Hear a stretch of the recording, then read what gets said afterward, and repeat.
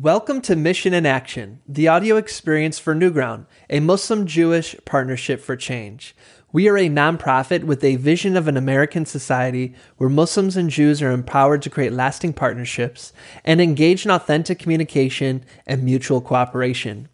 On this podcast, you'll find a mix of our keynotes, workshops, interviews, speeches, and other audio from events led by our team. This week's episode is from Newground's 2013 Spotlight Storytelling event. Our speaker is Greg Levine, and his story is entitled The Night I Died. We hope you enjoy. This is called The Night I Died.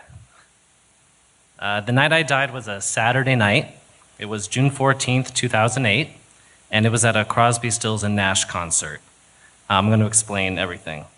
Crosby, Stills and Nash is my favorite band. Ever since I took a course on classic rock in college and first heard their song Sweet Judy Blue Eyes, I was hooked. Now, if you aren't familiar with Crosby, Stills and Nash, I'll explain. Picture a group like Maroon 5 or like One Direction, but add in like a whole bunch of actual musical talent, and that's them. Let's go back to my death. But first, I need to admit something to you. At the time of this concert, I had some pot cookies at my apartment.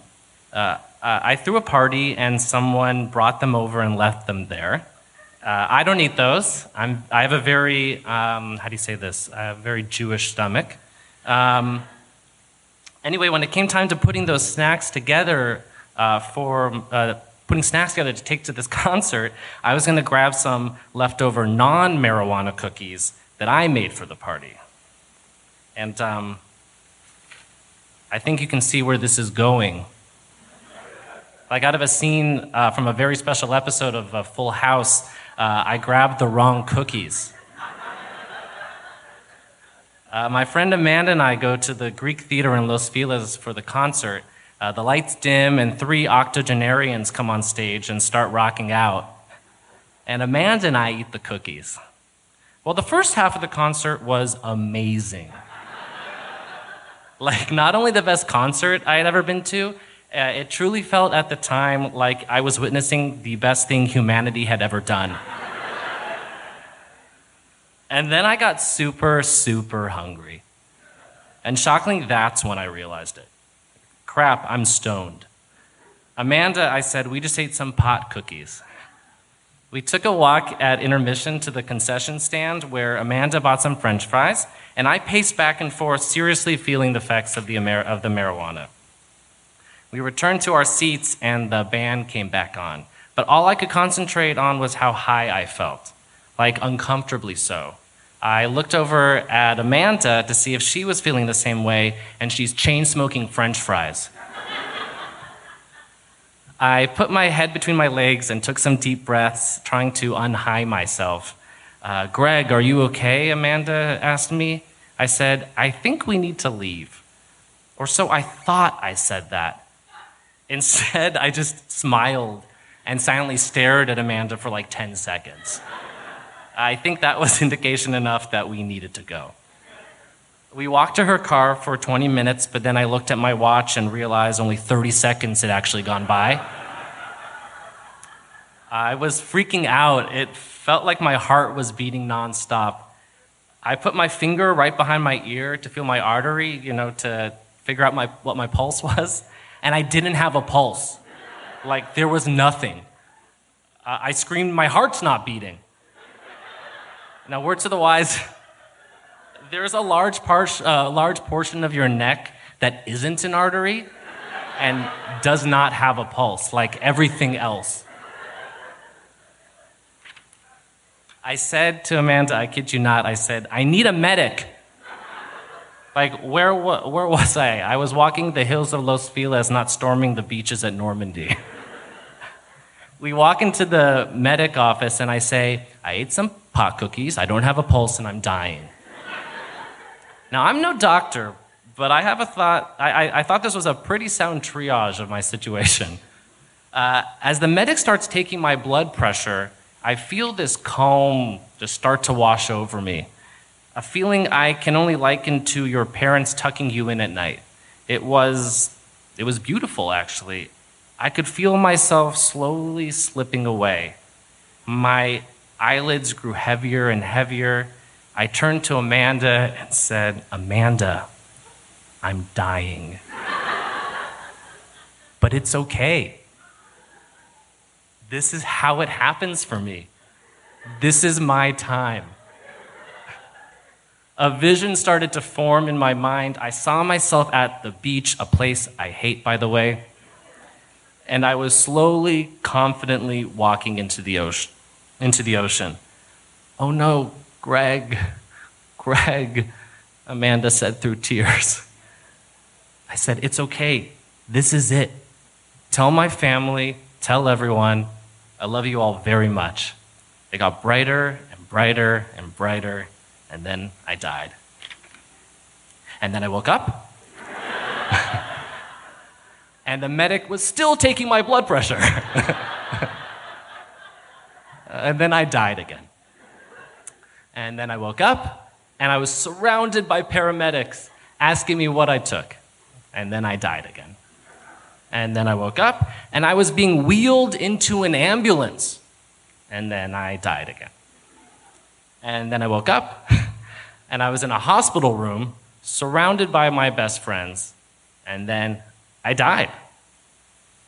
And then I woke up in my apartment, in my own bed. And I thought, oh, hell yes. That was all a dream. I took a deep sigh of relief, and then I felt something on my chest. It was a leftover heart monitor pad. And I realized this dream was a nightmare, and it was very, very real. And that's the end of the story, or so I thought. Because later that day, all of those blacked out holes between "and then I died" got filled in. So let's go back to when the paramedics asked me what I took. I pass out, and Amanda calls our friend Sarah to tell her what's going on. Greg had a bad reaction to some pot cookies, and he's going to be taken to the hospital. Sarah abruptly ends the date she was on and heads to the hospital. Fast forward to me being wheeled into the ambulance, and then I pass out. Apparently, I was scared to be alone, so Amanda, who is fine for some reason, rides with me in the ambulance. She and Sarah call the other friends in our group to tell them what's going on. They all proceed to drop whatever it is they are doing. I think actually one of them was asleep in bed, and they all head to the hospital too. It's now like 1 in the morning, and I'm drugged up on the Ativan they pumped into my system. My friends are all in the room on vigil duty. Apparently, I'm so out of it, at one point I sang along to the beep of the heart monitor machine. Later, the nurse walks in to kick everyone out and says something like, "Greg told me earlier that when he wakes up, we should call Julie. That's my mom." Everyone at the same time apparently shouts, "No! Call Justin," one of my friends who's there. Justin will come and pick him up. Around 5 in the morning, I'm finally able to leave. Justin comes like a trooper, picks me up, and takes me home. And now we're caught up back to the moment I feel the heart monitor pad on my chest as the weight of reality starts sinking into my brain. So let me be the one to say it, because I'm up here and this is my story.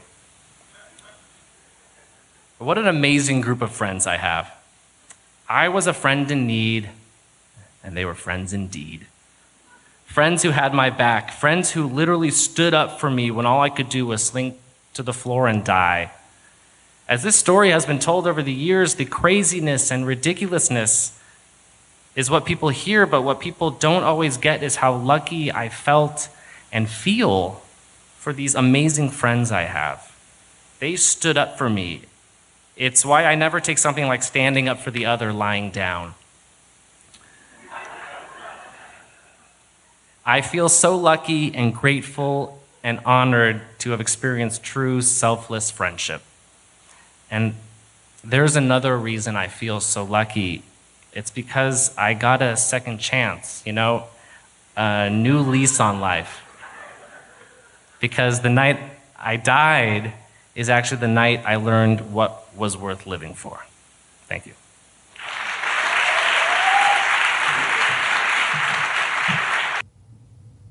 Hi, I'm Aziza Hassan, the Executive Director of Newground, a Muslim-Jewish Partnership for Change. Thank you for sharing your time with us today and for listening to this episode of our podcast.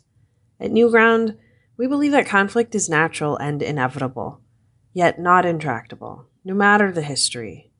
Being stuck is a choice. That's why we build relationships between Muslims and Jews so that they can transform their communities through lasting partnerships.